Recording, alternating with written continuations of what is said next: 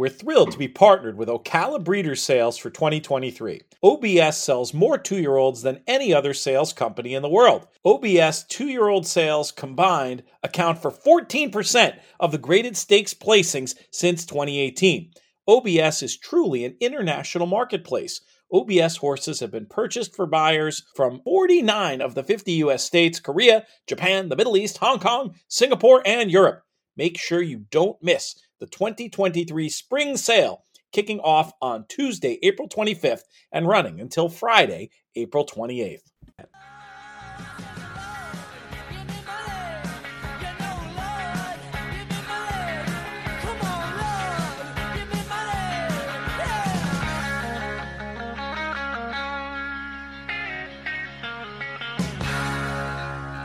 Hello and welcome to the In the Money Players podcast. This is our show for the races of Saturday, April 22nd. I'm your host, Peter Thomas Fornatow, back with you in the Brooklyn bunker once again. Quick reminder that if you sign up for our In the Money Plus service now, you get our Derby package. You can even just think of it as signing up for our Derby package. For more information about that, go to inthemoneypodcast.com/plus. Also, make sure to check out our In the Money YouTube channel. Lots of new exclusive content coming on there. Rate, review, subscribe, tell a friend, do all that good stuff. But we are here to look at these races for Saturday, and we're going to start off at Keeneland. And the first guest I will introduce is a first-timer on these airwaves. I had the pleasure of getting to know him over the course of these last few months and really enjoyed chatting with him about various projects, and then got to see him make a huge splash on the leaderboard at Keeneland in the Grade 1 Gamble from the Triple H podcast, the other Triple H podcast. He is Paul Halloran. Paul, how are things? Hey, Pete, how are you? Very good. Things are great. Thank you. Excellent, excellent. We got a couple questions for you before we look at this Keeneland Pick 5 on Saturday. And to do that with us, very frequent guest on these airwaves also happens to be the Keeneland morning line maker. If one's head is not in the sand, he is Nick Tammaro. Nick, what's going on? God, talk about putting a scarlet letter on me by introducing me like that. I mean, that's not a hat that we necessarily want to wear without risk. I usually just give you the old from inthemoneypodcast.com, but I don't know why. I had that thought. It feels like there might be some people out there who need to know that you make the Keeneland morning line. So I figured apparently I'm still somewhat anonymous despite doing 1,000 hours a year of podcasts and calling races, playing contests, doing things like that. I'm still somewhat unknown. That's good. You could be hidden in plain sight. So Paul, let's talk about the contest. Can I ask you a tough question? Can we go that way? You can do whatever you want, sir. So knowing the scores, there was one recent Keeneland contest where the score was around 50,000, but to end up with the score that you did, 60,000, why did you decide to shoot for that number? Was it an accident? Another way of putting it, why did you overbet the pot? Well, going in, Pete, think like everyone else. I think the common thinking was, about 35, 37, that 15 times multiple. I was at just over 15 going into the Italian race. My plan going in was to get to that double in Italian and Tarabi. And I know there's been some talk about, well, why not just bet both of them to win? I could not have envisioned a scenario where Tarabi was going to go off at 5-2, even without big contest bets, skewing it even further. So I was thinking of maybe trying to get to I was thinking the in Italian Tarabi double would come back at maybe 4-1. Totally reasonable, a 1-2 and a 2-1. Yep. Right. And so when I did it, I had the 15. I wasn't going to play. I did play 3 tickets. I did have a second horse in the last race that would have got me to roughly the same total. And I did have 1 ticket with the Moonlight. I thought if in Italian were going to get beat, which was unlikely, it would be with the Moonlight. But was I trying to get to 60? Absolutely not. It was just a case of, after listening and listening and listening to guys who know a lot more about this than myself, Nick and JK and Matt Miller and Drew, I wasn't going to leave $1,000 in the account for the last race thinking, well, if I have to, I'll play two $500 tries. It was all going on, starting with the 10th race. So, and as I said on our podcast last night, Pete, I probably was just blissfully unaware enough to do it. It's hard because if you shave some off that 10,000 and then the double goes the wrong way, it's amazing how when you're betting at that level, how much the difference the difference between a $4 double and a $5 double could be the difference between winning and losing, and it just ended up being whatever it was, a $6 $7 double, and that's it's making more sense as you talk it through. Congratulations. I imagine you're still flying from the result. Yeah, well, everyone's been great. Starting that day in the room, had a chance to meet Nick in person for the first time. We've communicated dozens of times, and Drew Coatney, who obviously one of your guys, he was genuinely.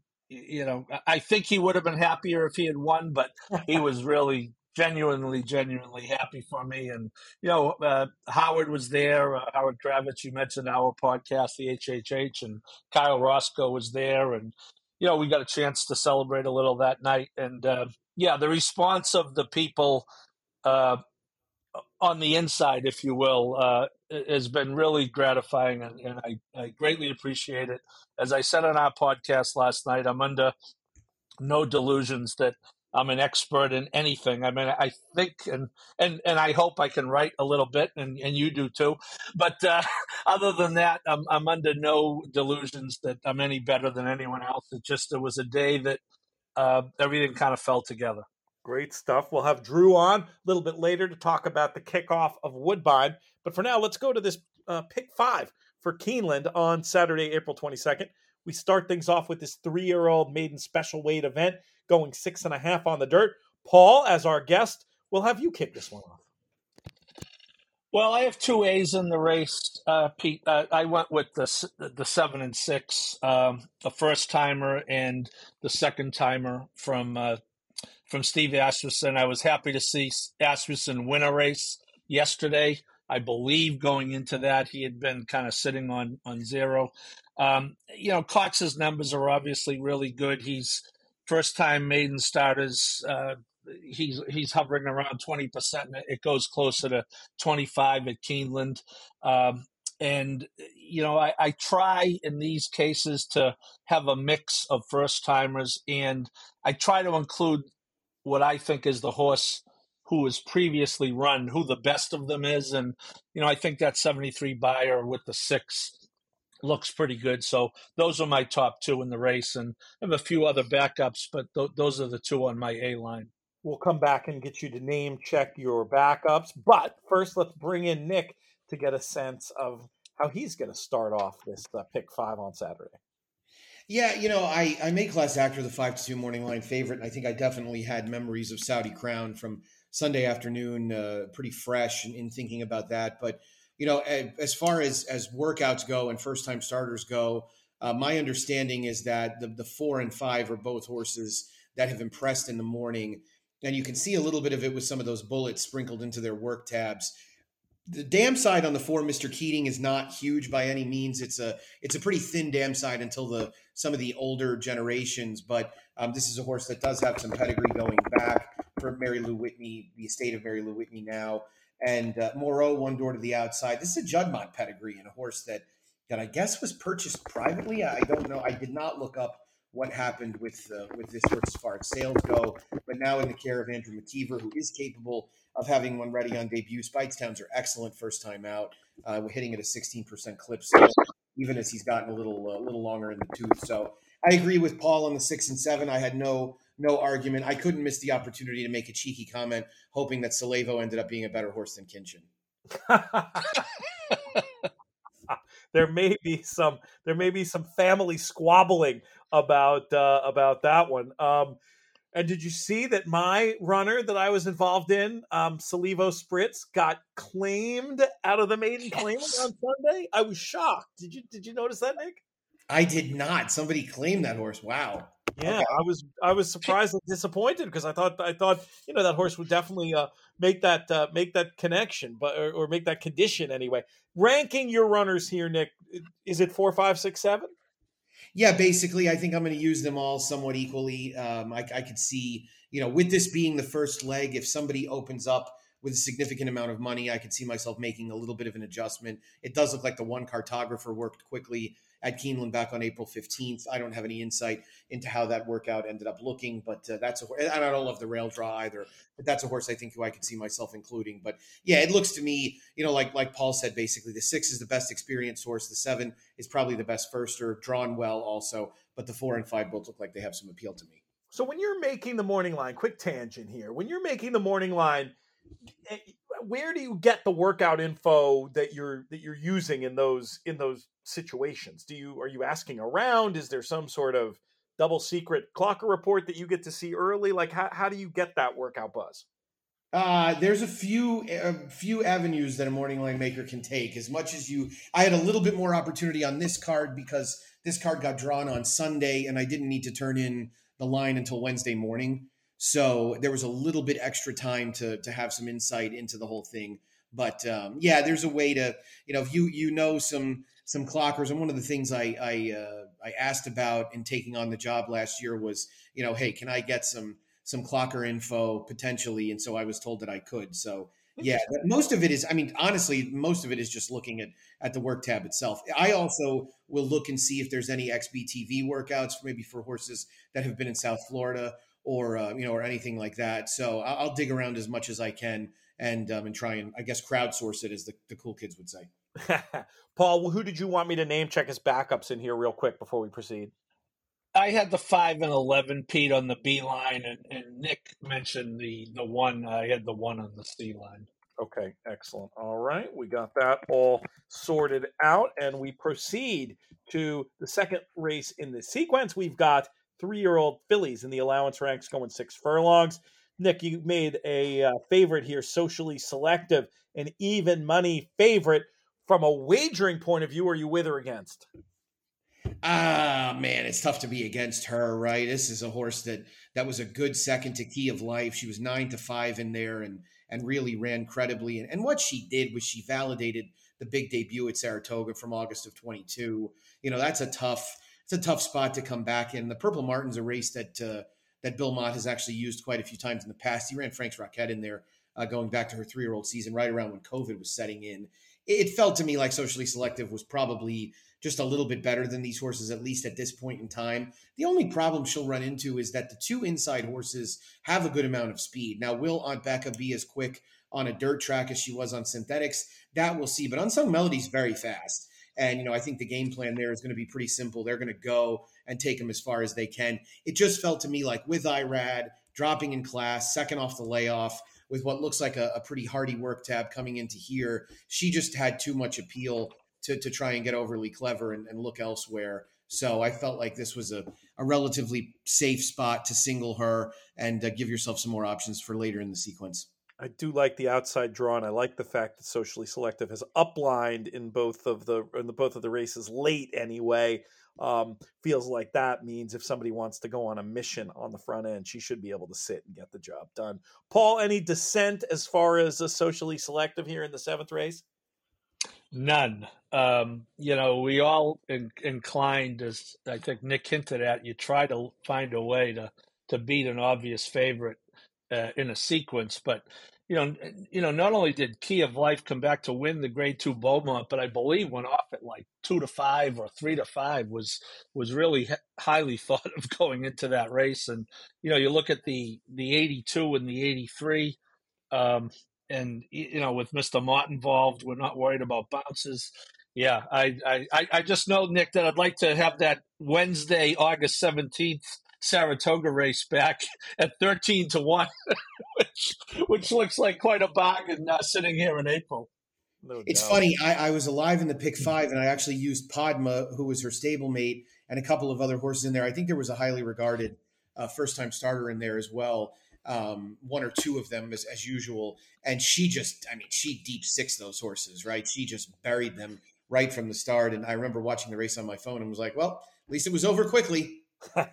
That was Mija was in there and Justifying. So yeah, it was a salty, it was a super salty race. What the Mija has some crazy pedigree, but it's not. Mija is the Rachel's Valentina filly who can't run, as we ended up finding out in 4 starts, but she'll make a hell of a broodmare, no doubt about it, being by curling out of Rachel's Valentina. Yeah. Pete, I'm gonna musical guru that you are.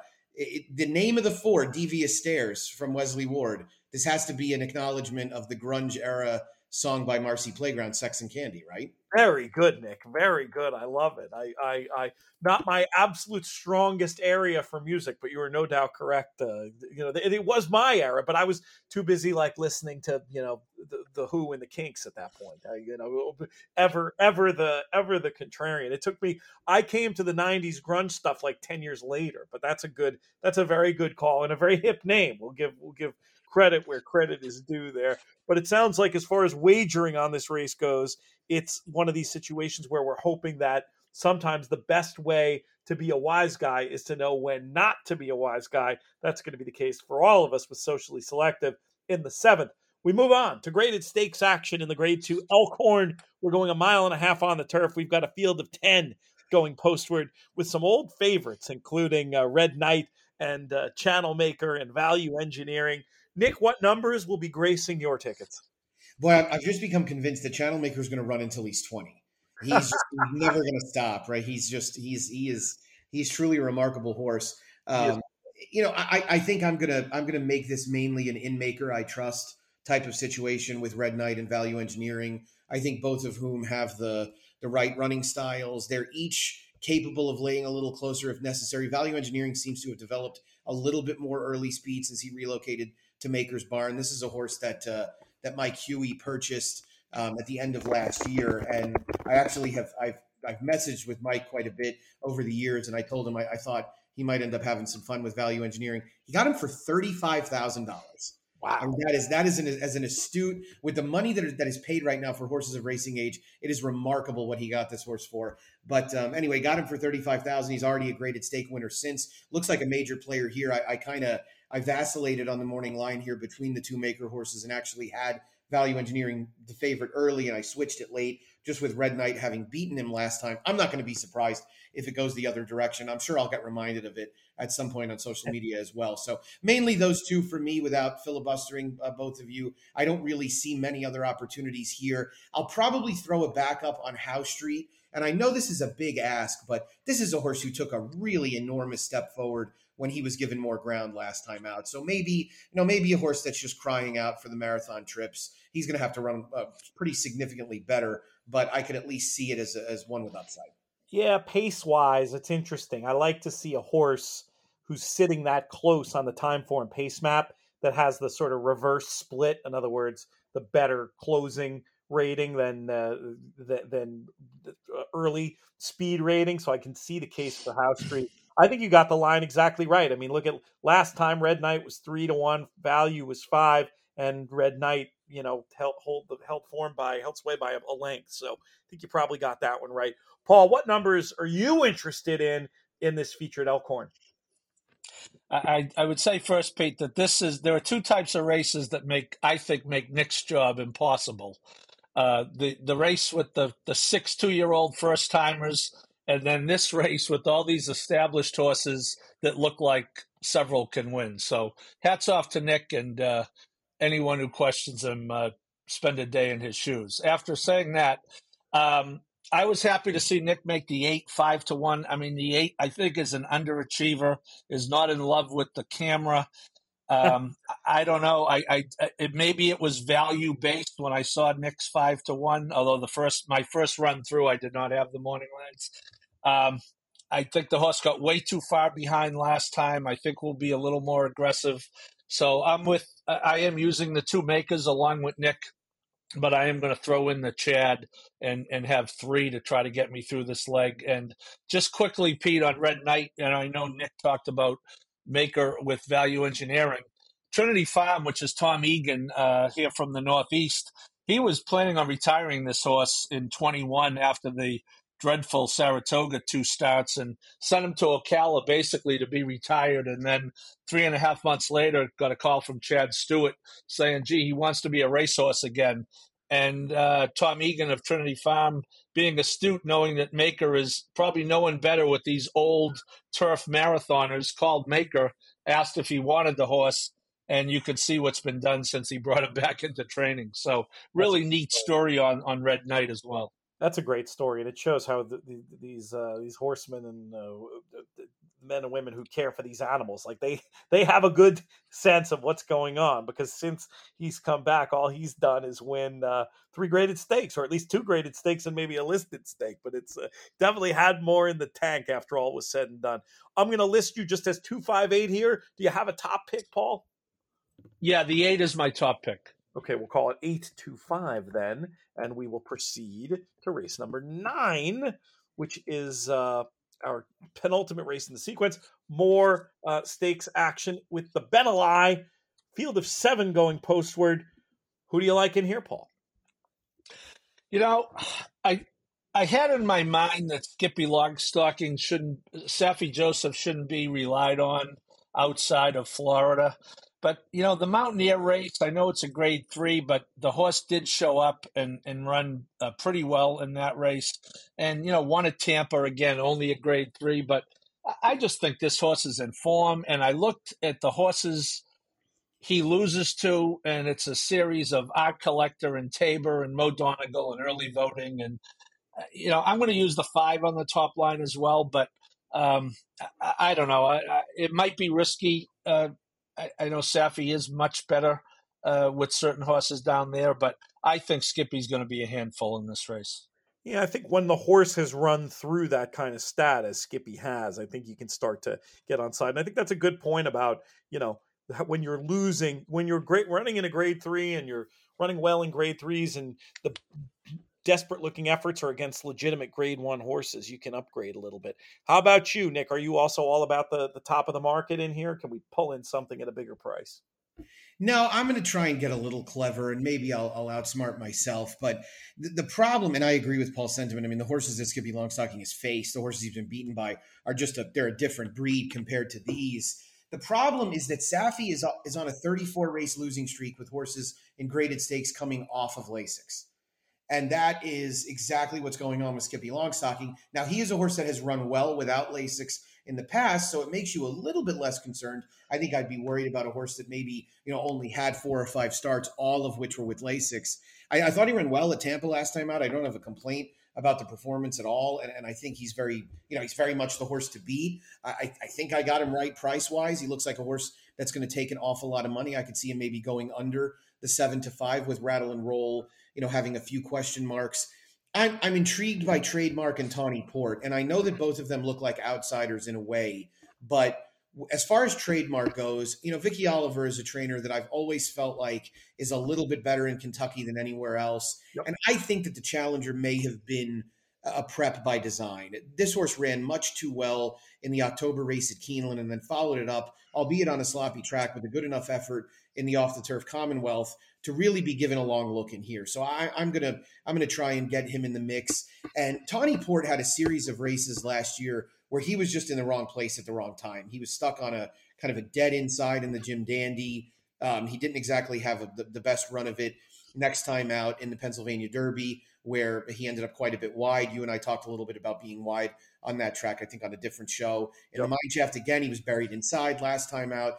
He didn't do a heck of a lot of running, but you know, there wasn't much pace on. And Last Samurai right now, Last Samurai at Oaklawn is the best handicap horse in the country.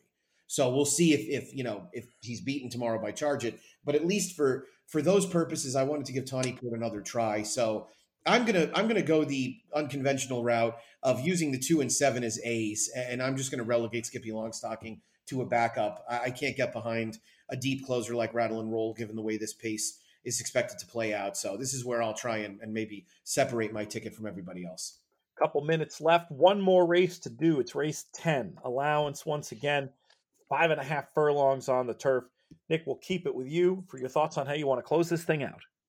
I mean, the pace scenario should really play into the favor of Smokin' Jay, who was a very good winner last out at 5 furlongs. I love the the almost deliberate tactical change and just dragging him back to make one run. I think you can really do that when you get into the right scenario pace-wise. So I like him. I like Beer Can Man a little bit as a new gelding for Phil D'Amato, who has a ton of running lines going back that make him a contender. And I think I'm just going to roll the dice that they're going to fly here. So the other horse that I'll use is Mark of the Z, who's been a little bit better at Keeneland than anywhere else.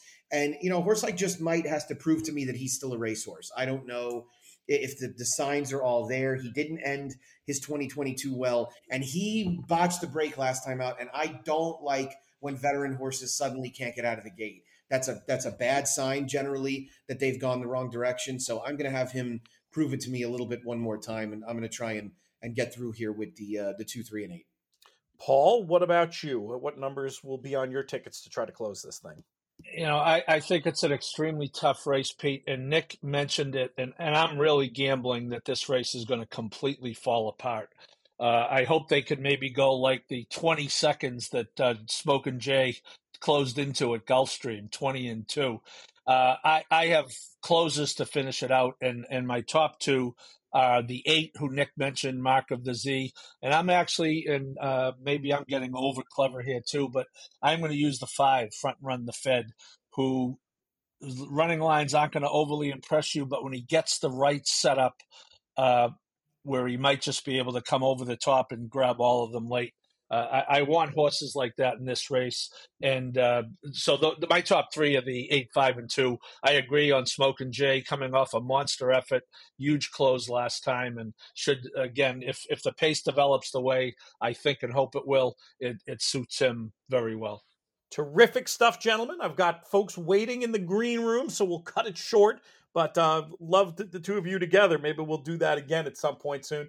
Paul, Godspeed in all your tournament efforts, and over on the Triple H show, which folks can find. I think YouTube is the best way to do that. Yep. Do you have a Twitter you want to give out real quick? My Twitter is at PKHComm, COMM, as in communications. Good stuff. All right, boys. Have a great weekend. And Thank you. Thank you, guys. Good luck. As you know, In the Money Media is partnered with Keeneland to promote their 2023 spring meet. The meet's going now and will go until April 28th. This weekend, we've got the Grade 3 $300,000 Ben Ali Stakes for older horses going 1 1/8 on the dirt, plus a ton of other great action. We've got daily coverage of the races, as well as special Pick 5 and Turf Pick 3 analysis over at InTheMoneyPodcast.com. Make sure to get involved and play Keeneland.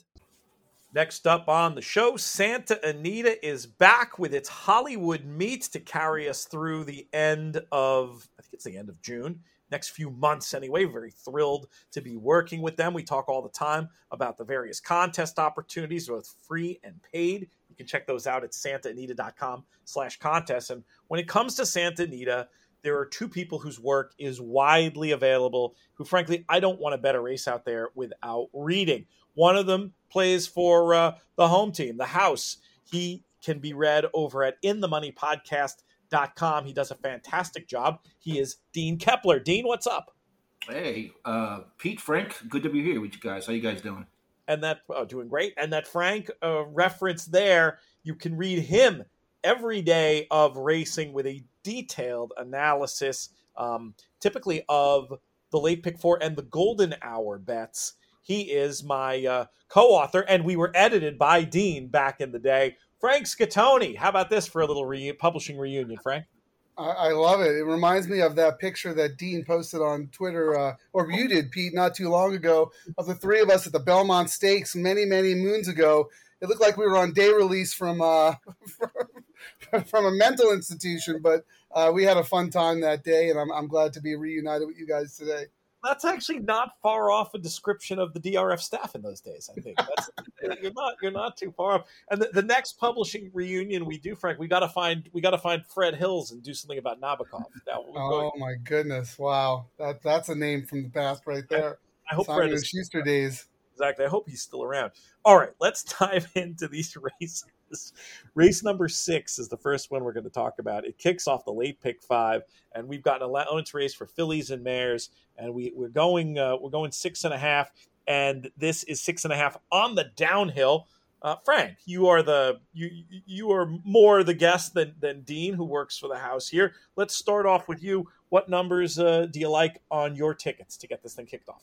Well, I work for the other house, the Santa Anita house, because I get my write up on the Santa Anita website, and I did the late pick 4 for this day, and as you know, we're kicking it off in the late pick 5, so this race is not in my write up, but I thought this was one of the more interesting races in the card, and I actually I wanted to take a stand in this race because I was a little spready in the next couple of races, and what I thought was a pretty tough sequence. So I thought Pammy's Ready, number 7 at 5-1, would be a really good horse to kind of, dig my heels in to kick off this late pick 5.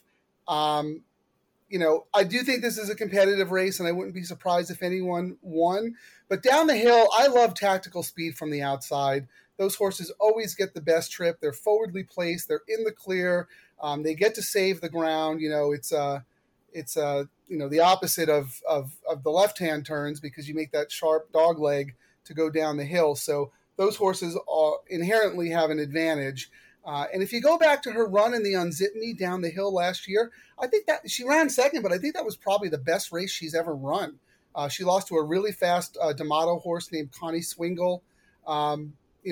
She makes the second start of her form cycle, and I think the icing on the cake is that Hernandez, who he had a couple of options in here. He shows up to ride. So I was going to single her as an A to start the pick 5. And then I was thinking about maybe using Kitty Katana, one of 2 D'Amato horses in here, as a B. I've always liked her. I know she pulled up in the Buena Vista, but she was favored in that race. And, I really think it's possible that she just didn't like the good going. If you look at her race 3 back, also on the good going, One Silk Stocking beat her. It wasn't Kitty Katana's best race. So I think back on firm ground, D'Amato's not going to run her if she's not right. So those are the 2 horses I'm going to focus my action in on. But I do think Pammy's Ready is going to be, on the majority of my tickets. I like that point about the Unzip Me. Just looking at time form wise, that was the fastest figure that she's run. We know how this can be a total horse for course situation on the downhill. Dean, let's bring you in to get your thoughts. Yeah, like Frank, I'll be using 3 here on my ticket. I'll also be using Kitty Katana and Pammy's Ready. But my top pick here is a little bit of a price. It's Princess Adelaide, who's 5-1 morning line.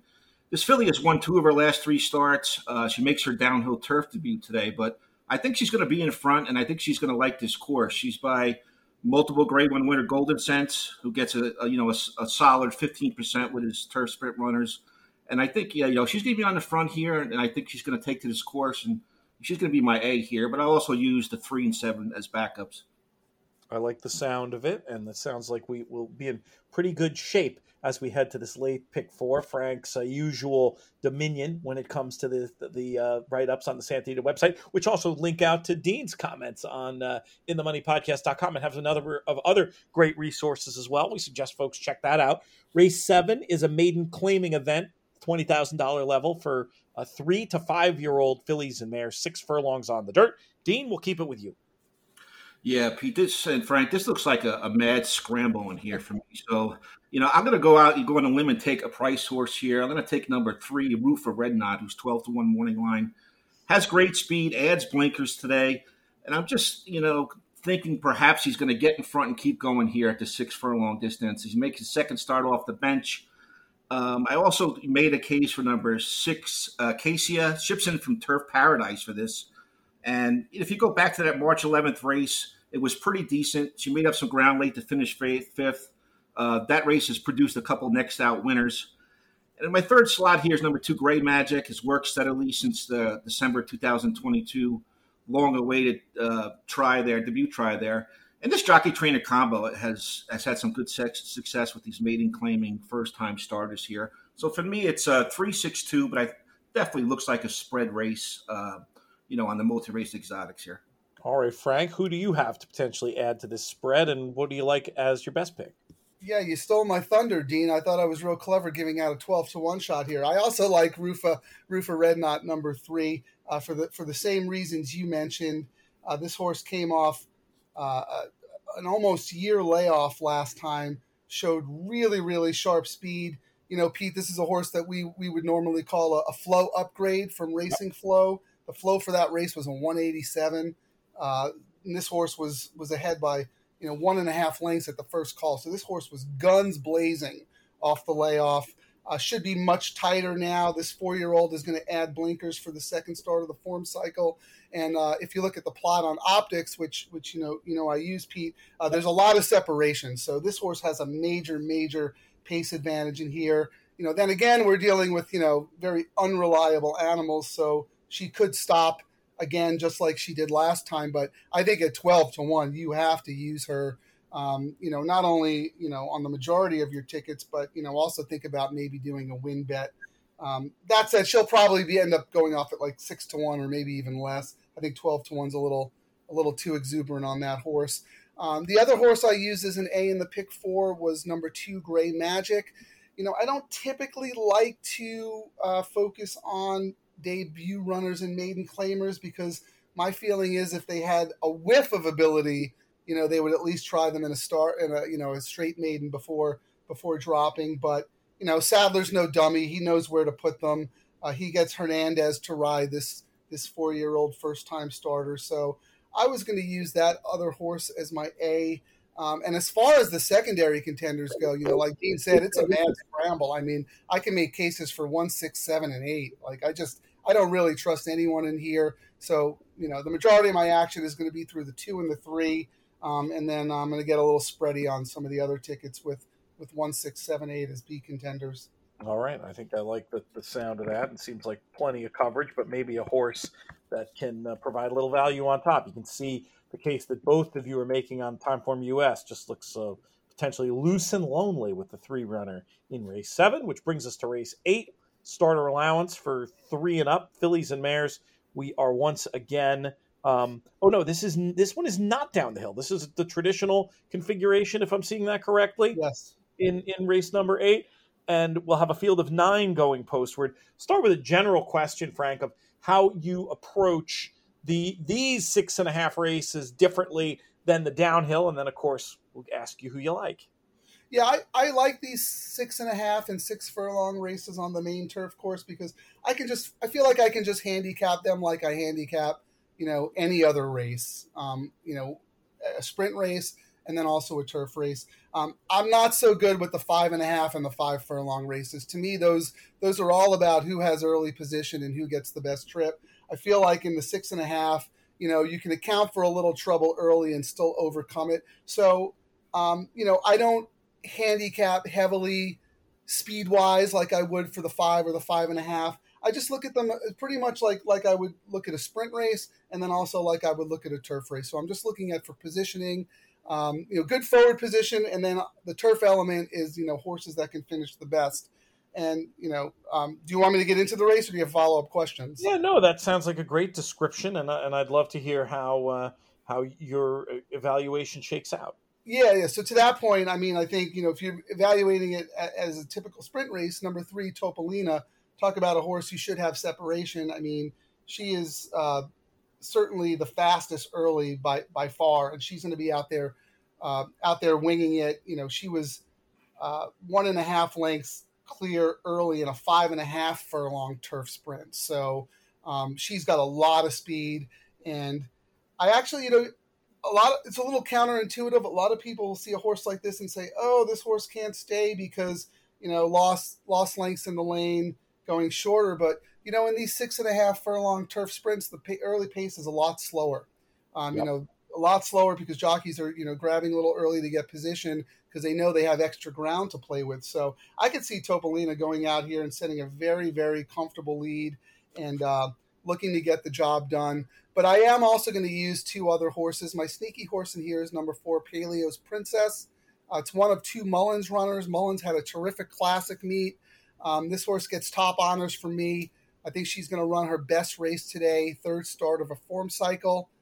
She was a little short, when she came off a very long layoff, 2 back. And then last time she had to break far outside in a 5.5 furlong turf sprint. And you don't want to be far outside unless you have really good, sharp early speed in those shorter turf sprints. So I think she could just get a really good stalking trip in here, just like she did when she broke her maiden for 50,000 last May over this course.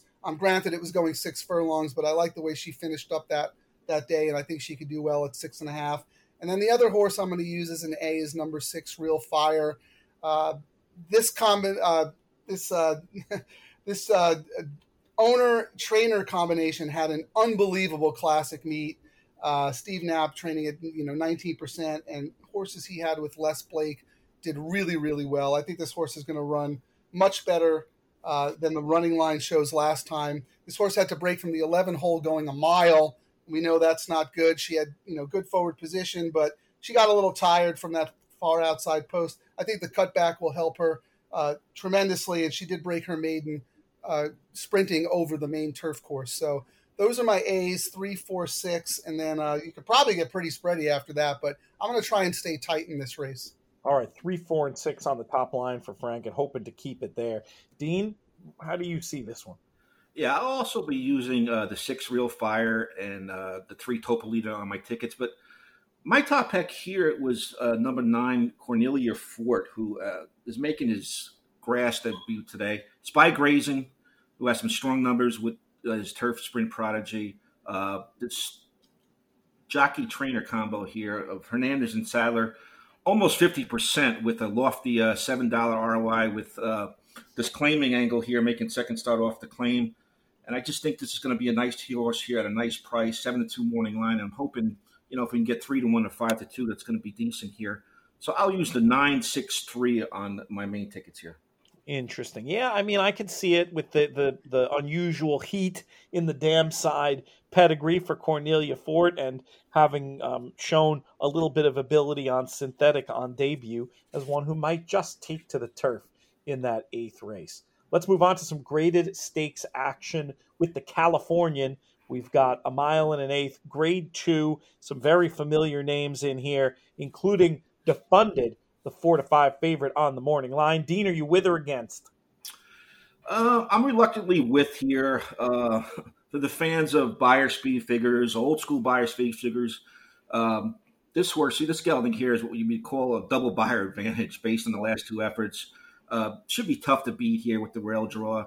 Looks like Hernandez is going to have another fantastic Saturday afternoon. He's got a lot of live runners again.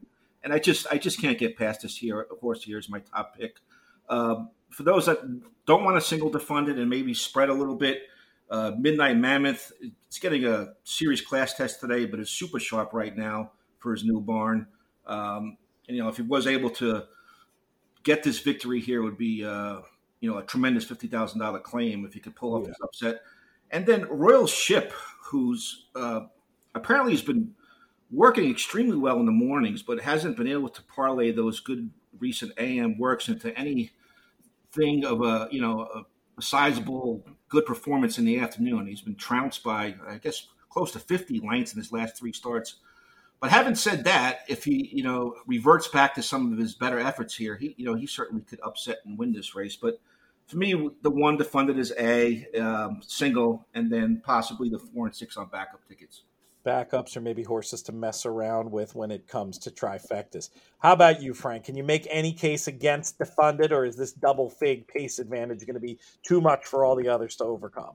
Yeah, I love hearing the double fig reference, because that is such an great old school handicapping angle that you never really hear about much anymore. So I love that. I think Defunded is going to be really tough. When I wrote up the pick 4 analysis the other day, I had also included Royal Ship as my A, but the more I look at it, and I think for the purposes of the pick 5, I think I want a single A Defunded so I can have the luxury and a little more money to spread in some of the other races. I feel like you kind of have to take a stand here.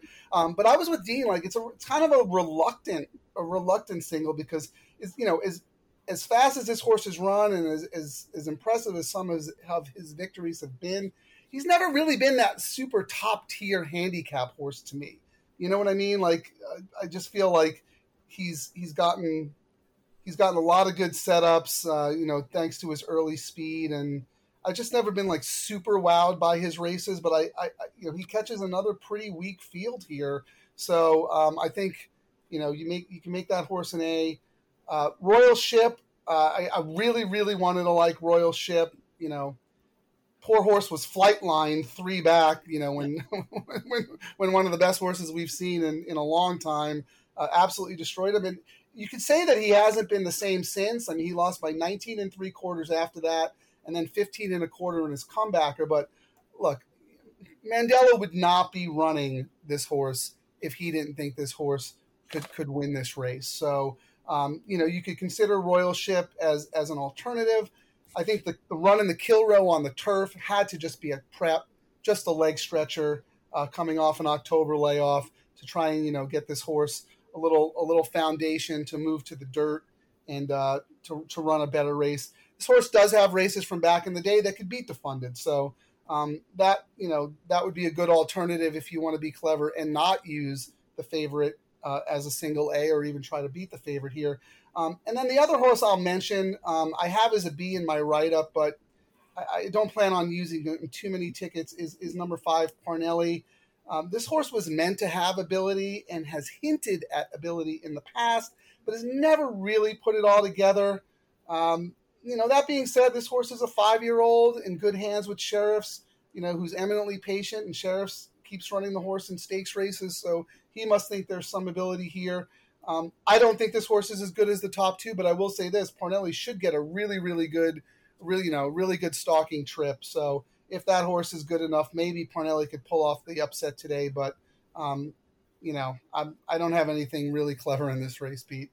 No, but I think that you both make an interesting sort of in Mandella we trust / class case for maybe not overlooking Royal Ship on a day where that hideous paper is going to mean you get a good price. But I do think it's a case for me of Defunded. Yeah, maybe he's a little bit second tier, but he's kind of running against the second tier unless the old Royal Ship. Right. So I'm with both of you guys in liking, thinking that might be one that goes pretty formful. But I don't hate the idea of having a little bit of Royal Ship along with the Defunded. One more race to talk about. It is our nightcap maiden special weight 3 to 5 year olds, and we're going 6.5 on the turf once again in the traditional configuration. When it comes to this late pick 5, Dean, how are we going to get paid? Yeah, guys, I like my top pick here is going to be a number 6 Acquired Class, who probably is going to get a little bit over betting here based on his trip last time out. He came off a 10-month freshening, finishing 4th back on March 26th against similar rivals that he's facing today. But he had a lot of traffic issues during that stretch run there when making up some ground along the inside, had to stop and restart a couple times. If you watch the replay, galloped out in front when basically finding his stride too late. Adds blinkers today for Hernandez and Miller, and 6 will definitely be on my A tickets. The 11, I think, is also another horse you have to throw in there. He's had several close finishes sprinting on grass at this level with some competitive numbers. And then on my third pick will be number 2, a Banyan, who makes his U.S. debut off a 10-month layoff for D'Amato. We both know how great he could be with these imports here. And I guess the tip-off maybe is the last 5 furlong best of 33 drill on April 16th, indicating that there's probably some ability here. So for me, it's going to be 6-11-2 in the nightcap. But like I said, the 6 will probably get a little bit overbet here based on the trip and the connections. And, may want to spread a little bit underneath. All right. Any other numbers you want to name check, or you're feeling pretty good about 6-11-2? I'm going to go with the 6-11-2 here. All right, Frank, let's bring you in for your thoughts on our final race today, and hopefully we'll get this Hollywood meet at Santa Anita off to a good start. Yeah, just 2 things before I get into the race. Pete, you mentioned the condition of the race. It's for horses who are 3, 4, and 5 years old. This is a relatively new condition stipulation at Santa Anita. Before it was just open to any horse who was still a maiden. So you might see a 6-year-old horse pop up every once in a while, but now it's stipulated to horses who are 3, 4, and 5 only. I thought that was a little interesting. I started noticing that during the Classic meet. And then to Dean's point, yeah, if you go back and you watch the replay of that race that a few of these horses come out of, I think you want to take the horses in reverse of the way they finished. So Acquired Class finished 4th. but I think that's the horse. That's the top horse you want out of that race. Like Dean said, the horse had traffic trouble in the lane, really never had anywhere to go. And then when the horse finally got clear, Hernandez just kind of shook the horse up a little bit. The horse finished on his own courage and then galloped out better than his rivals that day. Second start of the form cycle, adding blinkers.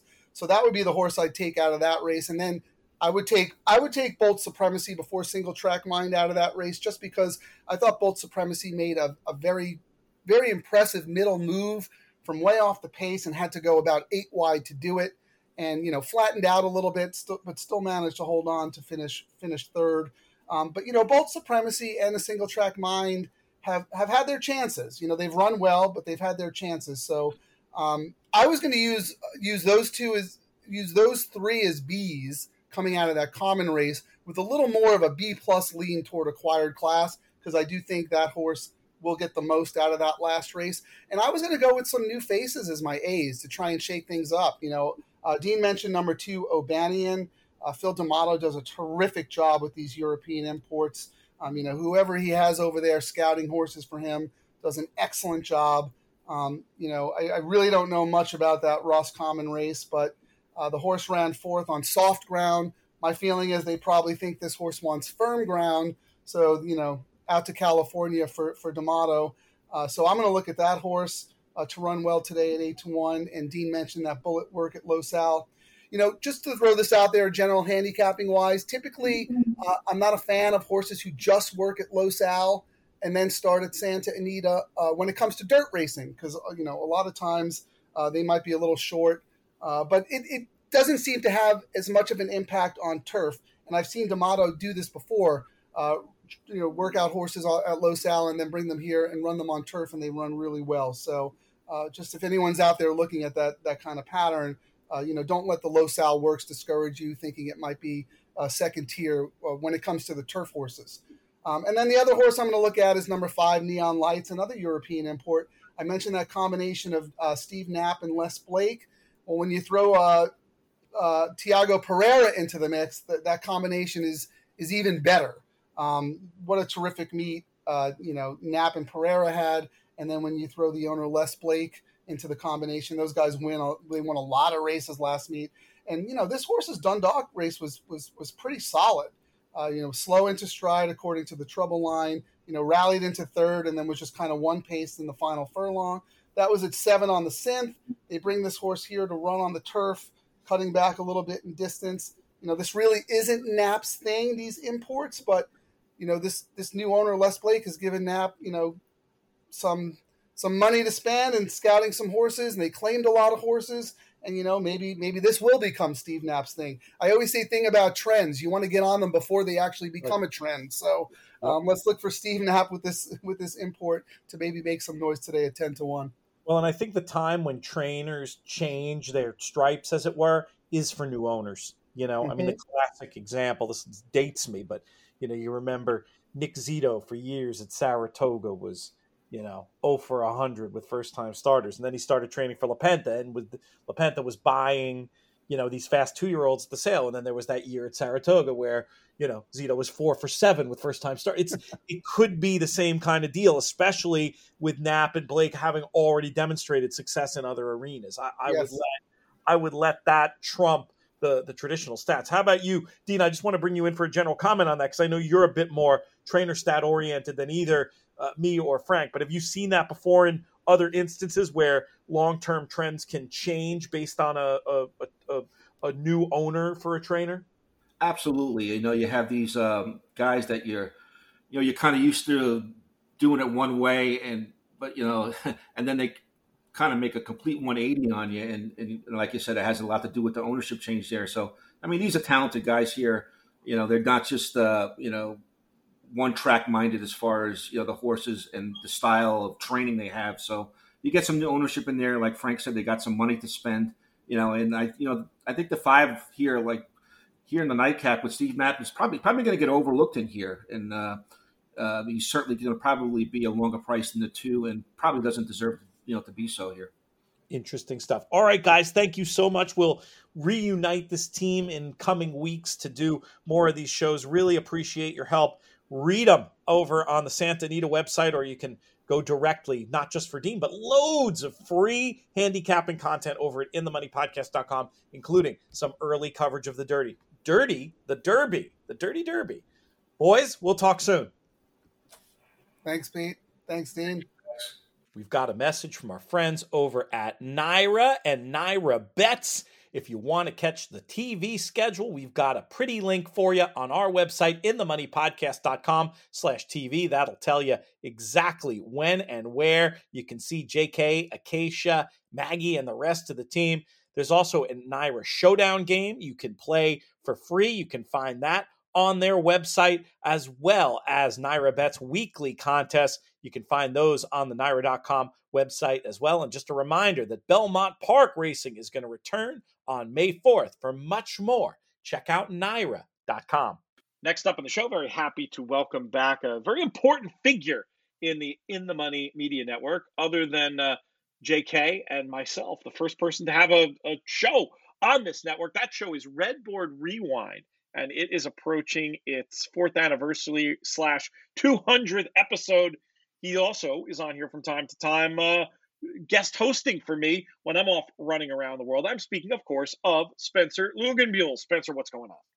Doing all right, Pete. Excited to talk some Big A action tonight. And then later on today, I'm going to my second ever wrestling show about 5 feet from my house, a little indie show. So I'm excited for that as well. Nice. Which company is it? It's New Jersey Wrestling. So good old, if people from the old school WWE days, Nunzio is the main event tonight. I can't believe the guy is still wrestling. So yeah, that's cool though. No, he's got that's excellent. I can't believe you've only been to 2 wrestling shows. You got to up your game, man. There's plenty of them up there by you, Poughkeepsie and places like that. I don't know why you've been dragging your feet your whole life. Well, it's just something where I'm just I'm stuck in the bunker, either looking at sports betting or at racing. So I got to get my feet out. You're right. That's fair. I do run a tight ship here at In the Money Media. I've got you working pretty hard. So Redboard Rewind, different kind of show for folks who don't know. It's really a bit more on the player development side. Our concept your concept really in creating it was to go through examples, sort of like an old handicapping books, but to do them in an audio format. Give folks an idea of some of the guests you've had on recently. Yeah, so recently I've had people like Naira's Sarah Obawi. I just had pretty much, listen, we have a lot of good tournament players on these shows, but one that I think is just a solid one who explains the game in the way I like to have it taught, Mike Somich of the Racing Dudes. Sure. Someone who, has a better grasp coming from a poker background, knowing numbers and stuff like that. I've had guys like Clay Sanders on, another one who I love, and my Strike Racing, one that me and you will also enjoy, Brian Nato. So, we're just moving along here. Just glad to, know that 4 years in the books, but coming up on a pretty important episode. That's awesome. No, that's a very good description of it all. And yeah, how about I'm glad you mentioned Mike, because this episode we've had on Paul Halloran, who's first in that contest. We've had on Drew, who was second. And so it's good to give a shout out to the guy who ran third. And then meanwhile, Marshall Graham, also 10th Strike, also In the Money affiliated, ran fourth. Apparently these people with podcasts, whether it's Racing Dudes or the Triple H show or In the Money, apparently we know a thing or two about this game. It was funny. Mike off the air goes, I seem like I'm getting mugged by these In the Money guys every time I go to now.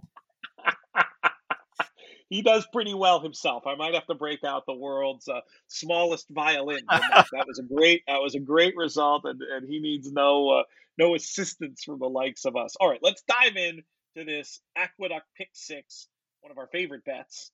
I say that about a lot of bets, but it's true. I mean, about the handful that really cater to the horse player, and I do believe this Naira Pick 6 falls into that bucket. We're going to kick things off with race number 4. We start at 2:56 Eastern on this Saturday card with an open-looking New York allowance race, New York bred allowance race for fillies and mares going 6 furlongs on the turf. What number or numbers will be on your tickets to start this off, Spencer? I think for me in this race, like when you're looking through, obviously I think you have to start with a horse like I'm Just Kidding, being one of those short-priced horses, but this one's coming off of a class drop out of a dirt race. The other 2 races on turf look quite good. Had the win second time out with Jose Ortiz in the irons. Jose is obviously back in the irons today as well. I think if you can toss out that last race, you have a layoff. But John Kimmel's 22% on these turf sprints. And for some reason, everyone talks, obviously about pace makes the race in these turf races and you want to have closers and stuff like that. A lot of times in these turf sprints, I hear a lot of handicappers talk about how they just don't know how to really handicap these races well. I want to find the trainers that know how to get W's in these types of spots, and 22% is somewhere where I definitely want to start. Very good. I also think Lisa's Vision on the outside, Jorge Abreu. This one's 2 for 2 at the class level. If you look at the race 2 back at that good old Belmont from Aqueduct course, Jose Ortiz again on that one. Now we go to Manny Franco, who Jorge Abreu does very well with 24%, $1.61 ROI. This one's 3 for 3 at Aqueduct with 3 seconds. I want horses like this also coming off a layoff. He's not the best, only 11%, but another turf sprint trainer with a positive ROI. Give me the 11, Lisa's Vision, and we're also going to go with I'm Just Kidding to start this one off. Which is your top pick of those two? Probably the 11. Okay, 11-8 for you. And you didn't leave a lot of meat on the bone for me talking about I'm Just Kidding. I mean, this is the horse that I was super interested in this spot. I do think she's going to be ready off this layoff, looking at that workout 2 back. I love the Kimmel stat that you shared. And just most critically, I think she's going to get an excellent trip. Not on the lead, more of a mid-pack trip, but 6 furlongs, something that's often underrated, I think, in these turf sprints is the specifics of the difference between 5, 5.5, and 6. 6 brings closers into it a little bit more, but I also think the fact that there's plenty of pace signed on, there's pace that would go, it makes you think of a 5 or 5.5, but going 6, that's going to bring a horse with kick and stamina into play. So that's why I wanted to go with the 8. I'm Just Kidding. I definitely respect your idea about the 11, Lisa's Vision as well, especially if this race can be coming apart a little bit late. But I'm sticking with the 8, 11 and the 8 for Spencer. Let's move to race number 5, the second in the sequence, kicking off the late pick 5, New York bred allowance race. We're going 6 furlongs on the dirt. There were 2 runners I wanted to talk about in this spot. I'll mention first the 8 runner, Longren 2, who looks on time form like could be loose in this spot. We have the little bit of the question mark of the vet scratch from April 6th, and a horse who I feel like if you do the old figure improvement for age trick could be the main danger. The number 2 for Charging in this spot, has more speed than showed, I think, that last day at Saratoga. But the big angle on this one is just, I think, could be just faster than the rest of the competition. I was going to try to get out, nothing too creative here, trying to get out with 2 of the favorites, really the second and third choices, the 8 and the 2. We'll see how it plays out. What do you think? Any strong views on this 5th race at Aqueduct? I think this is the type of race for me when I'm looking through a card that it's hard to handicap the night before because no matter what, and listen, David Aragona is one of the best line makers. You see it all the time. We've seen lines that are bad. His lines are always good. This is really good race where obviously you got to put the horses in early for the pick 6. If there is a horse that you either took out and now the public is just crushing with money, like that horse is probably very live. I thought the number 3, Braccioli, this one 6 for 7 at Aqueduct in the exacta, had that nice 3rd by 4 lengths last time out, and it was a bit of a slow-paced race based off the time form numbers. This is the one that I just won at 9-2. I think the value is there. 376 ROI jockey trainer combo between Barrera and Gomez. And when looking through the rest of the race, I'm trying not to pick chalky horses in here because if it's a 4-way horse race and everybody is about even, if you think about 4-1 based on 20% if they're going to win the race, those horses are going to be underlays. I want to take the overlays. I think Longren 2 is the one, though, that I'm going to take as my secondary horse. Distance specialist, 6 for 17 at the distance out of 8 total wins in life. Is going backwards a little bit on the buyers. 85, 3 back down to a 77. Did have an 82 at this level. 2 back with very, very fast time form, pace fractions, but I don't know why they go to the starter allowance right after that. A little bit scary of a class ideology there for me. I don't want agility. The last 2 races, are better than the buyer par, but this one loves to run second. 3 for 6 at the class level. Proven loser for me. I don't want that one. Braccioli for me, the top pick, and then we're going to go with Longren 2 as my secondary pick. Interesting. Yeah, in this starter allowance, you're going for those horses with multiple wins rather than a runner like Agility, and that's kind of the way that I saw it as well. We'll see. That horse certainly fits on numbers, so we could get burned, but you got to take stands in this game. Race number 6, maiden claiming 40, New York breds, a mile and a 16th on the turf, and a big full field signed up. Spencer, we'll keep it with you. For me, I am 100% against Addicted to You for a horse that has had plenty of starts. This one, if you look back through, has all the best buyer figures in the race. This one is for sure to take money. I want to take some different ideas in this race, though. I thought a horse like Miles, Creative Cause, Giants Causeway, this one is going to want to go long on the turf. Maybe he wants to go longer, but we're going to get that surface switch. I'm a big Christophe Clement fan. For me, definitely probably my top turf trainer for me in this type of atmosphere at 4-1. Definitely worthy of its chances in this one. Number 10, October Bliss, Bruce Brown. Another one, first time on the turf, but has, again, Giants Causeway in that pedigree, and a decent 319 Turf Tomlinson mark. I just don't want to take horses at short prices, but this is the one, this is the value pick, I think, for me of this whole entire pick 6. May this be the one, the 11 from the outside. Mark Hennig, 0 for 10 so far at the meet. Not the best turf trainer, 8%. But if you look back, the only start on turf is a 59 buyer. That is pretty much the second best figure in the entire race, and that horse is 10-1 compared to 9-2 to Addicted for You. If this one wins, hoping that we can still get around the 10-1 mark. But these are the type of horses I feel at NYRA where they start dipping down and they go off 6-7-1, but that'll only help me in this type of atmosphere. So that one is going to be my value pick. But I think number 1 for me will be Miles. Followed by May This Be the One, and then a little bit of October Bliss as well. 9, 10, 11. Is that, did I get that? Did I write that down right? 9, 10, 11. 9, 10, 11. I had maybe I'm grasping at straws here, but I thought the 7 Volker Rules was pretty interesting. This horse has not done anything on the dirt, but peeking through the pedigree, I think turf could be the surface. We've seen this movie before from David Donk this time of year with horses that have had sort of legs spun on the dirt, then getting onto the turf and running much better. And I like the fact that this horse was bet a little bit back on March 18th, suggesting there may be some talent here. This is a horse that could be double-digit odds, and I thought had an opportunity to just wake up when it came to the turf.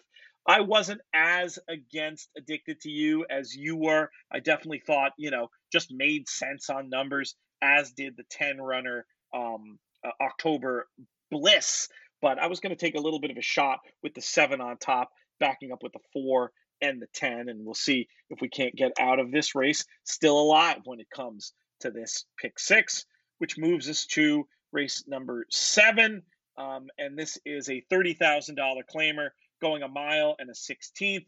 I thought the horse, this is a favorite, but a horse that just seemed utterly logical to me. More Than Work, coming off a steady body of work at Turfway this winter, getting back onto the turf, which may end up being the best surface, and I thought would get an absolutely beautiful trip. Just the Classic has that speed to get into position, and I think has enough finish to attack on the turn and go by them all. Not going to be a hell of a lot of price for More Than Work, but one I wanted on side. Are you with or against the presumptive heavy favorite More Than Work in this spot, Spencer?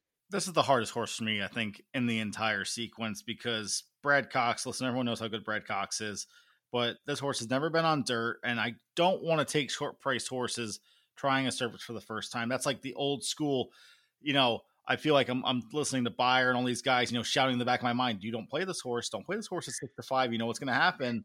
So I'm probably going to end up being the bonehead that will use this one as a B. And I'm going to say that now. I want to save with this one. But I thought there's some interesting thoughts in here. I thought Mo Rewards from the inside. Technically for me, it's a class drop coming out of that starter allowance. But the thing for me here is Linda, 1 to 7 days, 30% with almost a $3.50 ROI. Whatever she saw in that last race, she liked enough to get this one right back in. And at 8-1 with a suspect favorite like that, I'm definitely willing to put that one on top as my top pick. And for me, I thought looking through the rest of the field, there wasn't a ton in there. And I thought maybe Splendid Summer for Pletcher. If you look at the last two races, they were so good.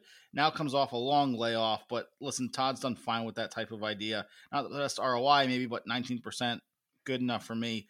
I'm not going to let Splendid Summer beat me here, just like I'm probably going to let David Donk, your top pick, beat me in the last race. So for me, One Summer is going to be in there as another A. So for me, it's 1, 3 as A's, and I'm going to use More Than Work as a B. All right, the 9 on the backup line. Let's talk about the featured race, New York Stallion Series stakes going here in race number 8, 6.5 furlongs on the dirt and a field of 8 heading postward. Spencer, we'll keep it with you. I think something that a lot of people don't think about when it comes to state breds, a lot of people just say, oh, it's the weaker part. They're not, it's not open bred races, so they're just going to be weaker races in general. Give me horses that are just consistent. And listen, I'm not changing the wheel here. General Banker at 2-1, just solid since the last time he won a Stallion Series race on the mud in Aqueduct last year. Was in the Gotham, the Withers in the Wood, ran pretty much the same type of figure. I don't really see anyone jumping up.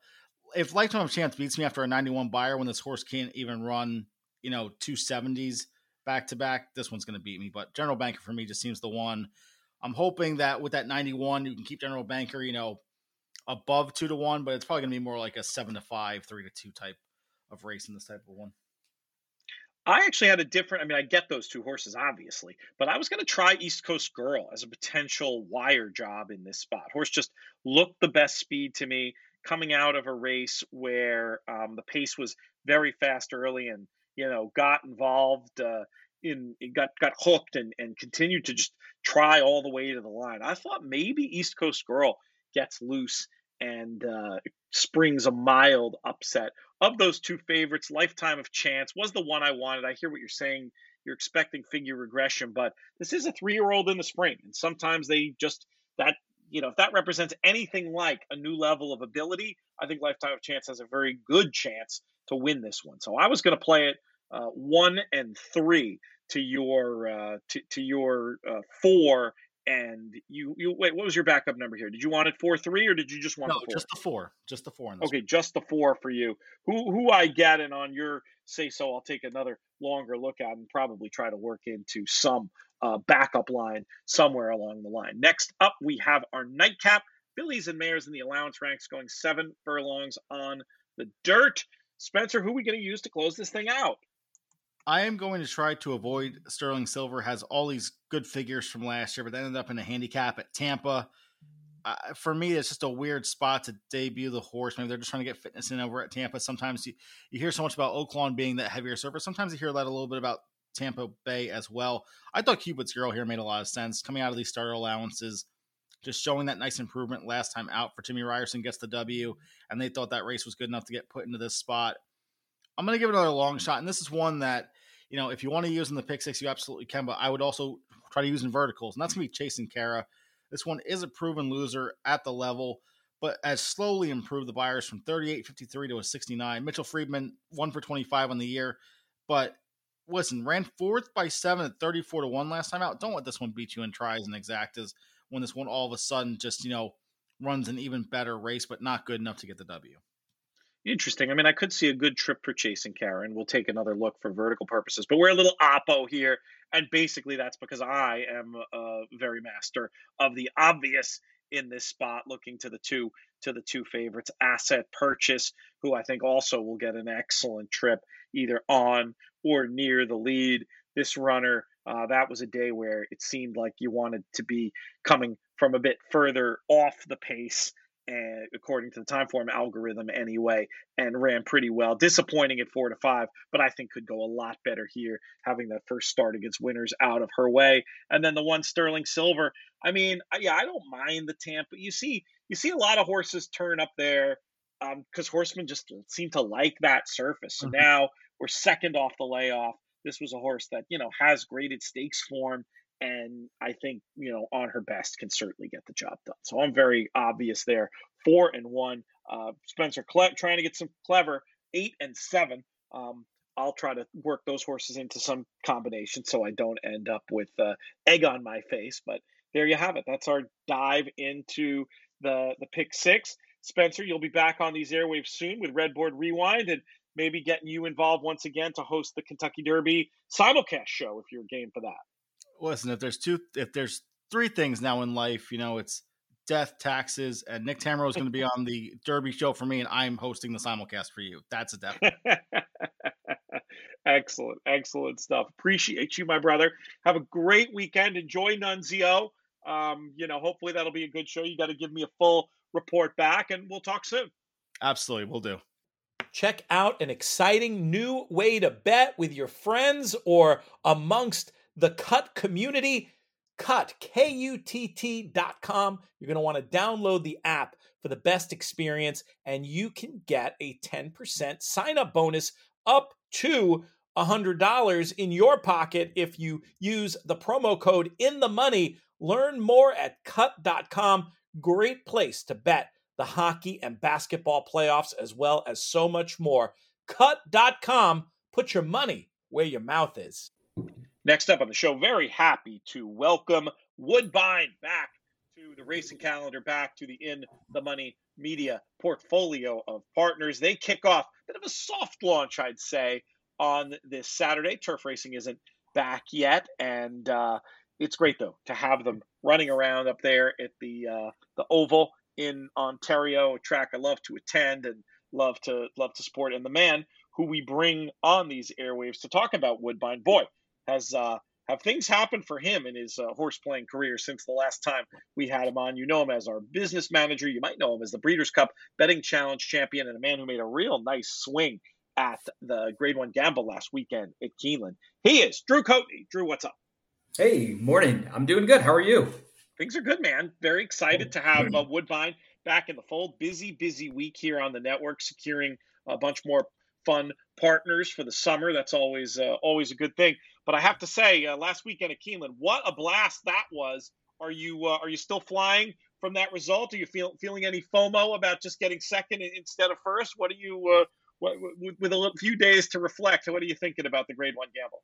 No, I felt great about it. My target was to have a 15,000 double in Italian into Tarabi. That was always the goal, to try and get to 55,000. A couple things went wrong. I don't want to get into the details of it, but I had to adjust and say, look, 35 grand is pretty dang close to winning this whole thing. So let's try and most times. I mean, I would have told you going in 55, you were overshooting. I feel like there's been one score in the last 5 years that was that high. 35, I feel like wins it 9 out of the last 10. Yeah. The late gate scratch in the fourth or the fifth race, the one where implementation won, I had a nice size double that they paid consos to, so knocked the price down from like 91 to 1 down to 51 to 1. Oof. And I think I had a chance to get there, but again, had to dance on my toes a little bit and sort things out, and made one big swing. And I feel great. It's the same with the Breeders' Cup. My goal was a $100,000 bet on Flightline to get to 140. And if someone snaps me, so be it. Because at the end of the day, I can't predict what everyone's going to do, but I can. No, you come up with a goal and you try to make it. And I'll tell you what, if you had told me that we had this conversation, I think, before the last race, and I told you I thought 35 would do it. And if you had told me at that point you were going to bet everything, you could have theoretically bet a one-way double. You could have theoretically done the $15,000. Oh, no, you couldn't, because you could have theoretically bet all your money at that point on Tarabi. But I would have told you were insane when you had the opportunity to get to 35 betting 3 horses.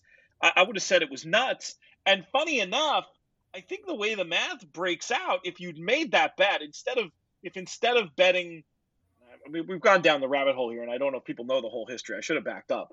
But what you ended up doing was taking 3 horses to win, betting the whole, whatever you had, 17,000 to get back the even money return to get to the goal. If you'd bet all of it on Tarabi, your bet would have knocked that down where you still would have finished second. So I really think you played it right. Yeah, it's tough too. The imputed odds, something you and I haven't talked about, and we also need to get to a strawberry alarm clock that I've been saving for what the heck does that mean? But the imputed odds that were showing up in DRF for Tarabi were 9-5. So when I was placing my wagers, and I'll tell you what, hitting repeat bet on $500 for 10,000 is a lot easier than 97,000. But you and your first world problems, Drew. Yeah, I know. And so, right, what am I to do to think that price is going to drift up to 5-2? There's no way that I was going to be But doing it wouldn't. that. So, But remember, it wouldn't have been 5-2 if you'd bet it all to win. It would have come down. And I right, don't think right. I really don't think you would have won. I think you still would have finished second, and you would have taken, to my mind, an unacceptable amount of risk at that point. It's fascinating. Okay, so the strawberry alarm clock thing. Can you tell the listeners the tweet that I made, and then I'll tell you what it means. Yeah, something about the fact that my reoccurrence has solidified that I'm not a one-hit wonder. Yeah, well, that was it. That's the reference. You're not strawberry alarm clock. Everybody know. Well, not everybody.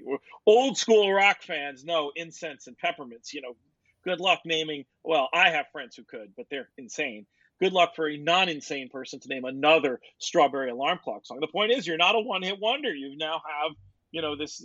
You're clearly at the beginning of your contest runs here, and this strategy. I'll describe it as the Matt Miller coaching tree and this template for how to swing aggressively at your strongest opinions and win these tournaments. You may have a few more in you. No one-hit wonder indeed. But yeah, I was just using strawberry alarm clock as sort of the prototypical one-hit wonder. Yeah, well, I hope they start calling me Mick Jagger, and I'm at this age still dancing on the big stage. Yes, that is the opposite. That is the opposite end of the spectrum. Hit after hit. Still gavoting out there on stage at 75. How old is he now? I got to go see them I got to take my daughter to see them before too long. All right, let's talk about these races at Woodbine, my friend. We'll do the late pick four as we're wont to do, though very often we'll play these as doubles or in the win pool as opposed to playing a pick four. But again, it's sometimes these sequences they're just a nice way to frame the discussion. We'll start with race number 6. We've got an allowance race, 3 and up, fillies and mares, going the flat 5 on the synthetic. Who do you like in here? Yeah, I think we're not going to see the morning line, but the number 8, Giverny, at 10-1. I expect we'll see 4-1 on the day because it's Ward. But the Ward trainer makes the second start of the year off the bench. And a very interesting runner with a race that this race is frankly kind of missing speed, I see. And I'm going to excuse that last race as we see it all the time. Off the bench, has some speed, and just doesn't have the stamina to see the job through. So Ward figures out how to get this one away from the gate well based on that last effort. I think there was some gate troubles in the second 2 back and 3 back. And I just don't see a lot of pace pressure. So I could easily see the number 8 Giverny getting away. And then I'm just going to use a logical as a backup here of the number 3, Fire and Spice, is fresh and continues to fire, has an ability to sit off that pace or be up near it. And the only question mark is how does that Gulfstream form translate over to the Woodbine surface? At 5-2 morning line, nothing else really scares me here. And I think could sit that perfect rail stalking trip. So I'm too deep. I'll use both as an A's. If I were to be playing this for real, I don't have a strong opinion later on anything big. So if I were really trying to eke out some value, just single the 8 Giverny and hope that the number 3 Fire and Spice runs into some trouble. But for our selections here, we'll use 2 as A's. Yeah, and I think you might be right about Giverny taking a lot more money, but the Ward connection and just the obvious speed, maybe that'll preserve a little value on Fire and Spice. I was hoping that a runner like the 12, Bota Swing, with Kimura up, would be ridden aggressively and maybe give Giverny something to think about, and or Giverny might revert to the previous non-great breaking ways. I went with Fire and Spice as the lone horse I want to talk about in here. I like the recency. You mentioned the Florida form. Looking at time form race ratings, that race probably a little bit better than this one. I also thought the horse was a flow move up coming out of that one. I think Fire and Spice was taken out of her game a little bit, having to keep Parents' Pride honest in that spot, who was an impressive wire-to-wire winner.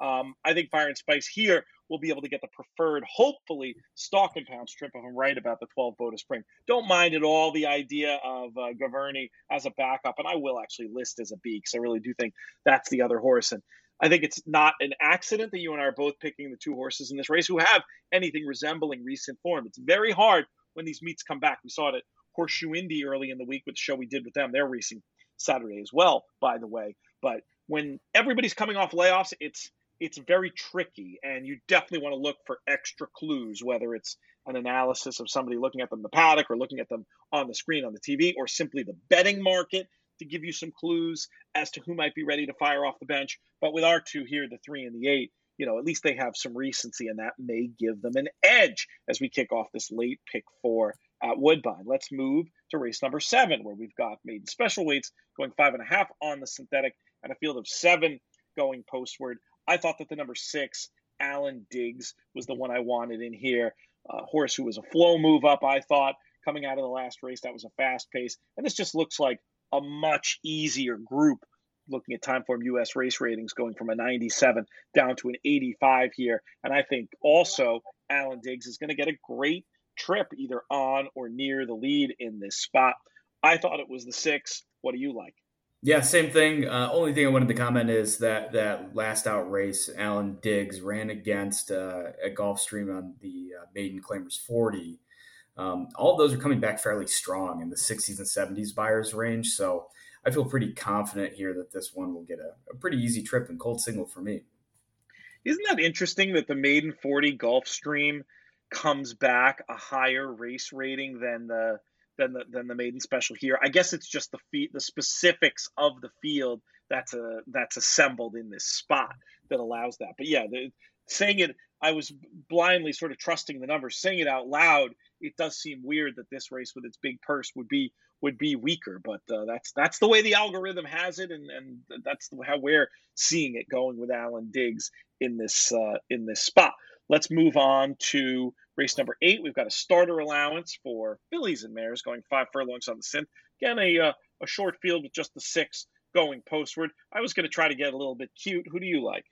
I like the number 5 Spanish Beauty at 8-1 morning line, which I think that morning line is outrageous for the limited field that we're seeing here. And this horse seems to be the only one that has a decent chance of speed as well. And I think the cutback should help carry that speed along, and we'll need to be able to do something new. And I think that's going to be pressing the pace because there is an inside runner with Ward there that I just think is going to get away really fast. So I'm going to gamble that this lightly raced 4-year-old can get the job done, showing a new tactic of either being speed too wide or pressing the trip a little bit. And then I'm going to use a backup of the number 4 Sacred Dancer at 6-1.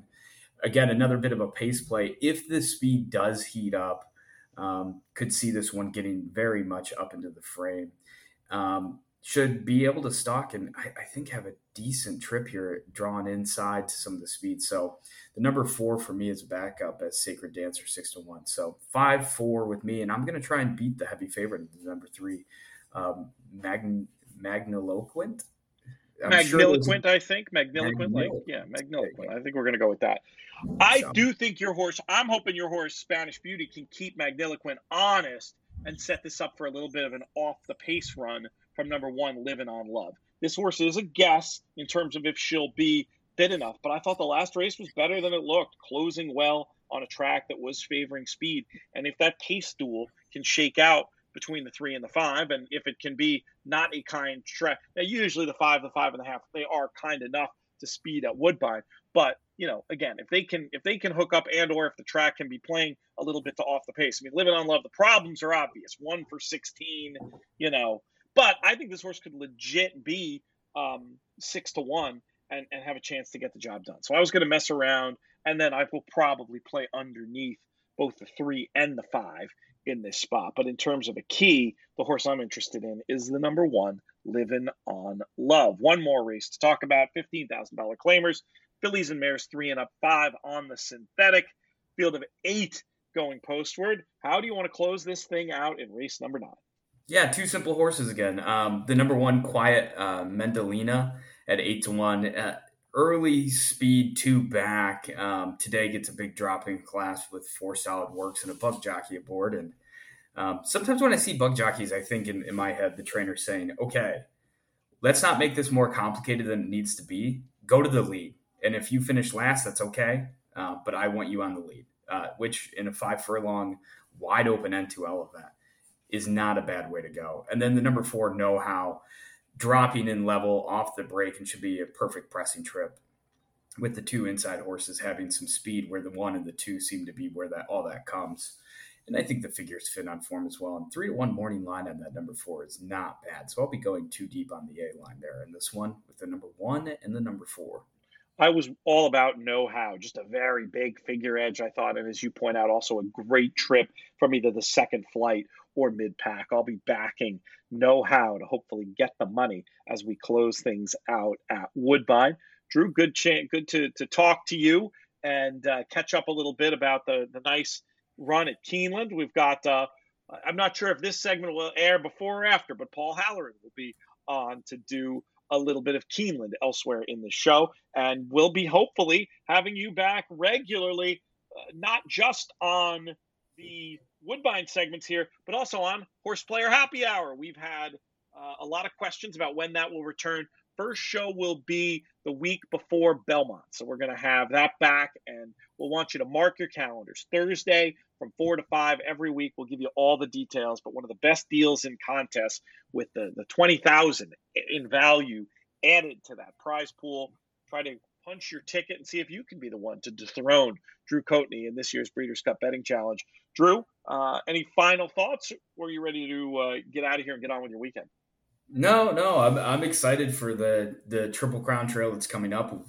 The ExpressBet has a big contest for the Derby Day, which I think is going to be fun to get involved in and see what kind of magic we can make happen from our couch. Won't be heading to Kentucky, but excited for the action that's coming. So Derby fever is upon us, and we'll be doing plus write-ups on every horse again. So if you're not a plus member, sign up for that. Yeah, it's a great time of year.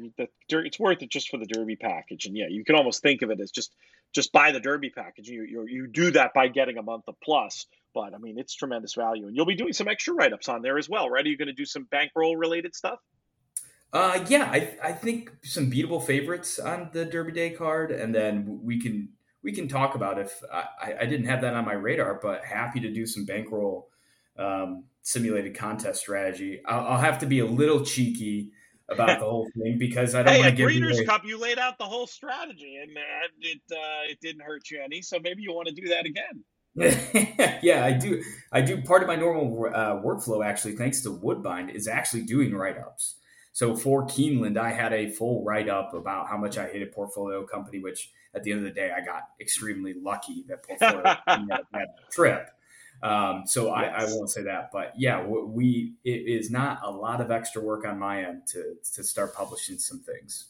All right. We'll talk more about how we're going to incorporate that. I think it's Tyler who does the bankroll stuff for Derby. I think the beatable favorites was what we had you down for. But anyway, there's going to be a ton of great content. Let's leave it at that, including all of the grid picks is by far the most popular thing. Also, fun news, Vanessa Ryle going to be coming over to help us with our Derby coverage this year. So if you need any paddock advice, Drew, you can ask. The two of us will be on hand. Well, I'm going to have my hands full. I've got Perrin, Susan, and my mom, but there'll surely be some trips out to the paddock if you have any questions. That does seem like a handful to juggle, but hey, what better way to do it? Oh, it's going to be fun. We're going to have Jen is going to be in the mix. Matt's going to be out there. We've got a whole crew. It's going to be a great weekend and tons of coverage here and over on our YouTube channel. All right, we got people waiting in the green room, so I'm going to leave it there, Drew. But congrats again, and we'll be talking soon. Thank you. That's going to do it for this edition of the show. I want to thank all of today's guests, as well as our founding partners, 10 Strike Racing, and of course, the Thoroughbred Retirement Foundation. Hey, just a reminder, we got lots of events coming up. You can find the events I'm going to be doing out at Chestnut Hall Farm, including the whiskey tasting on Tuesday the 2nd and the breakfast on May 4th over at trfinc.org/players. We've also got a live event in Lexington Wednesday night at Malone's, the event space in Palomar, and also Thursday night at the Galt House. Going to be making sure we publicize those events with links soon. Feel free to reach out to me if you want to secure your tickets for those. Most of all, I want to thank all of you, the listeners, for making these shows so much fun to do. This show's been a production of In the Money Media. Our business managers, Drew Coatney. Our chief creative officer, Jonathan Kinchin. I'm Peter Thomas Fornatale. May you win all your photos.